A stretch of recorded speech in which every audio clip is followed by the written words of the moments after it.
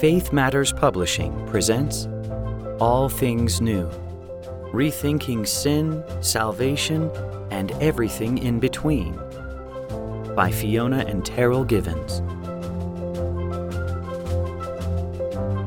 This unabridged presentation is read for you by Fiona Givens.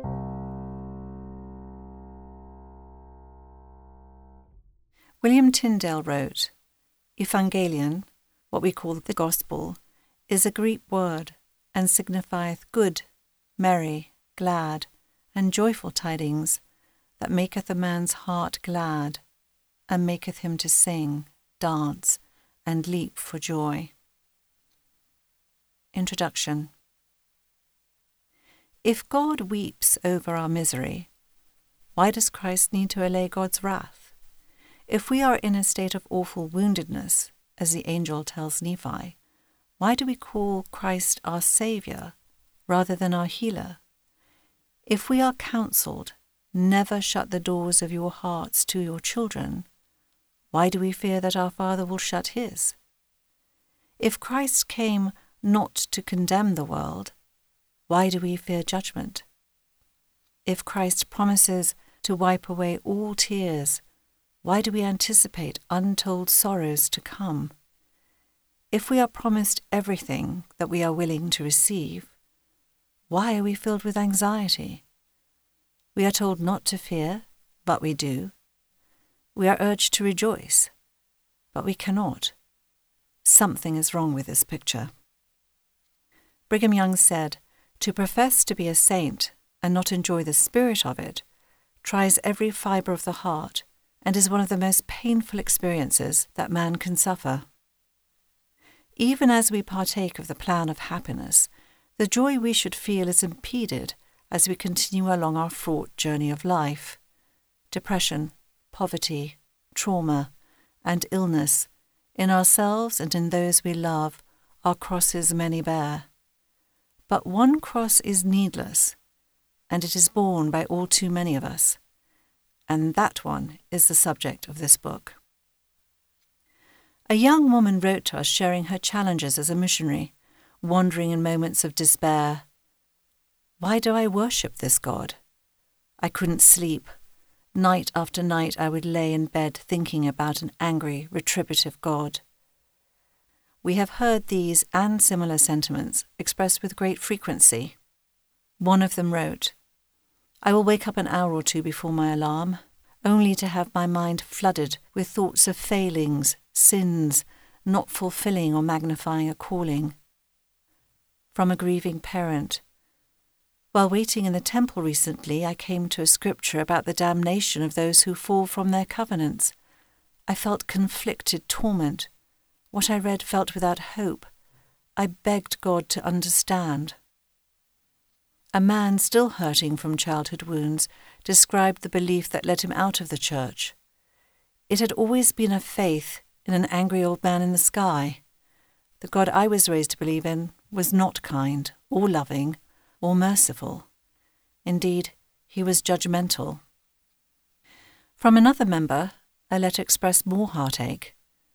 Over and over again, the connotations of the traditional language of the gospel made me ache with fear and bitterness. Yet another recently wrote us about her journey toward healing. Much of the depression I have experienced for years, she said with new self-understanding, was because of Calvinist-type ideas that are in the Latter-day Saint culture.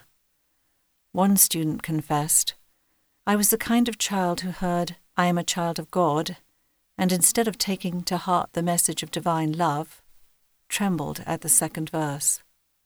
Help me to understand his words before it grows too late. And another student described how my understanding of the nature of God has evolved, but as I've reflected on this, I've come to realize it isn't that I've learned new things about God, rather that I have unlearned things about God, unhealthy, incorrect, culturally informed principles about God, which have in fact distanced me from God. One question that came our way lingers with us still. I often worry about how to navigate this fear with my future children in a culture where fear is, in a way, a starting point for obedience. What comes more naturally to a child, love or fear? Is it possible to teach your children to love you without them learning to fear you as a byproduct? Do these principles extend to our heavenly parents as well? We believe that these and so many others struggling saints are suffering as a consequence of what Scripture calls the traditions of the fathers, which are not correct.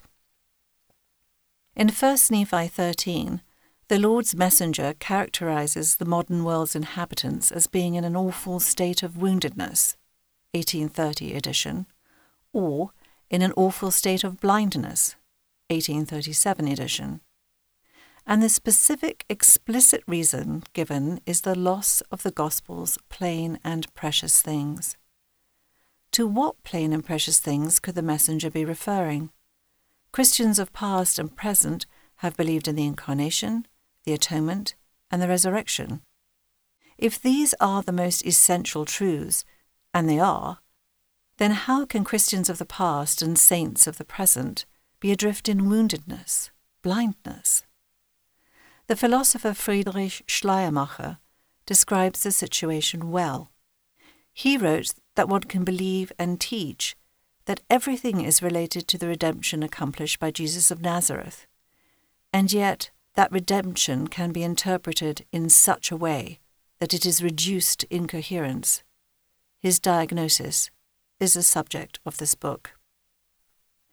In some ways, we are still living and believing according to paradigms of the past. Describing the aftermath of those 16th century revolutions in Christian thought launched by Luther and Calvin, a preeminent historian of religion writes, "The Reformation, particularly in its English Protestant form, has created the ideology dominant in the world's one remaining superpower, and Reformation and Counter-Reformation ways of thought remain, often alarmingly alive and central in American culture." For a Latter-day Saint, these survivals should be especially alarming, since we believe we have moved beyond them. Sadly, some have not. These ways of thought are part of an inheritance so vast, so ingrained, so pervasive, that they reveal themselves in almost every thought, colour every relationship, and can contaminate every religious conviction. "Behold, I make all things new," proclaimed the Lord. But many of us have missed the proclamation. We are still mired in the past in ways we have not recognised. The Doctrine and Covenants reinforces this continuing threat in the most alarming language. Joseph Smith referred to a damning hand that riveted the creeds of the fathers who have inherited lies upon the hearts of the children and filled the world with confusion. That confusion, he continued, is now the very mainspring of all corruption, and the whole earth groans under the weight. What can this mean, this reference to the creeds of the fathers that are riveted upon our hearts, filling us with confusion like an iron yoke? To examine the inherited traditions that weigh us down and impede our joy in this world and our happiness in this church is to provoke a more general topic. How are saints to understand our relationship to other churches and to the Christian past in general? Our very identity as a people is inextricably connected with that Christian world against which we have defined ourselves, and in light of which we stake our very claim to be members of a restored church. To distill the pure essence of the gospel from the cultural trappings in which it can at times persist is a complex challenge for all of us. A better grasp of the Christian past can help us. So can familiarity with important theological developments. The place to begin would be with the foundations of the original Christianity, which the saints claim has been restored. We may believe in the same church that existed anciently, but presumably the heart of the Restoration is more than offices and programs. What is the original core, the original meaning of Christ's incarnation and teachings? What, in other words, was lost, and what most needed to be restored by Joseph Smith? Before the Restoration, faith in Jesus Christ was widespread. The Word of God was in general circulation. Good Christians sought to love and serve their neighbours. What, then, was irretrievably broken? How, to put it in Schleiermacher's words, was the original story reduced to incoherence? Only when we answer those questions can we move on to recognize how our own vocabulary at times shares that incoherence. Chapter 1 offers a brief overview of what we might consider to be the essential nucleus of the original Christian message and the community that resulted. We will discuss two doctrines that were part of Christian self-understanding in the early years: the eternal nature of our souls, extending back beyond the formations of the world, and the parenthood of God taken as more than mere metaphor. These two sacred truths, the eternal nature of men and woman, and the loving, selfless, devoted love of a parental God, was the lifeblood of a vibrant Christian community that saw the purpose of life as an educative experience in the school of love. Chapter 2 consists of an extended foray into Christian history. Those without particular interest in historical details may wish to pass over this section. However, we would invoke the wisdom of James Baldwin, who in another context referred to innocent people trapped in a history which they do not understand, and until they understand it, they cannot be released from it. We believe that we cannot fully appreciate the destructive aspects of our inherited vocabulary unless we understand the sources of those cataclysmic and catastrophic changes that erased the doctrine of premortal life and reconfigured the nature of God. We focus our discussion on the two most formative moments of the Christian past: the late 4th century, dominated by the figure of Augustine, and the 16th century, which give rise to the creeds so influential in Joseph Smith's day. Many beautiful and God-touched voices persisted through the centuries, and the motives of the religious figures who reconstructed the original gospel plan in new and detrimental ways were doubtless sincere and well-intentioned. Our purpose in rehearsing these developments is only in the interest of an improved understanding of how much further the Restoration must yet unfold to come fully out of the wilderness. In Chapter 3, we treat briefly those resources that both inform the work of restoration and set its parameters: Scripture and Revelation.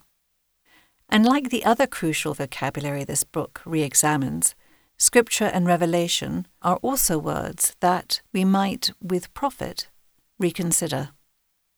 With these preparatory chapters establishing the groundwork, the chapters that follow constitute the bulk and primary object of our study. Our suggestions for how, in the light of Restoration understanding, we might move ahead the project of constituting a religious vocabulary more fitting to a dispensation in which all things are new.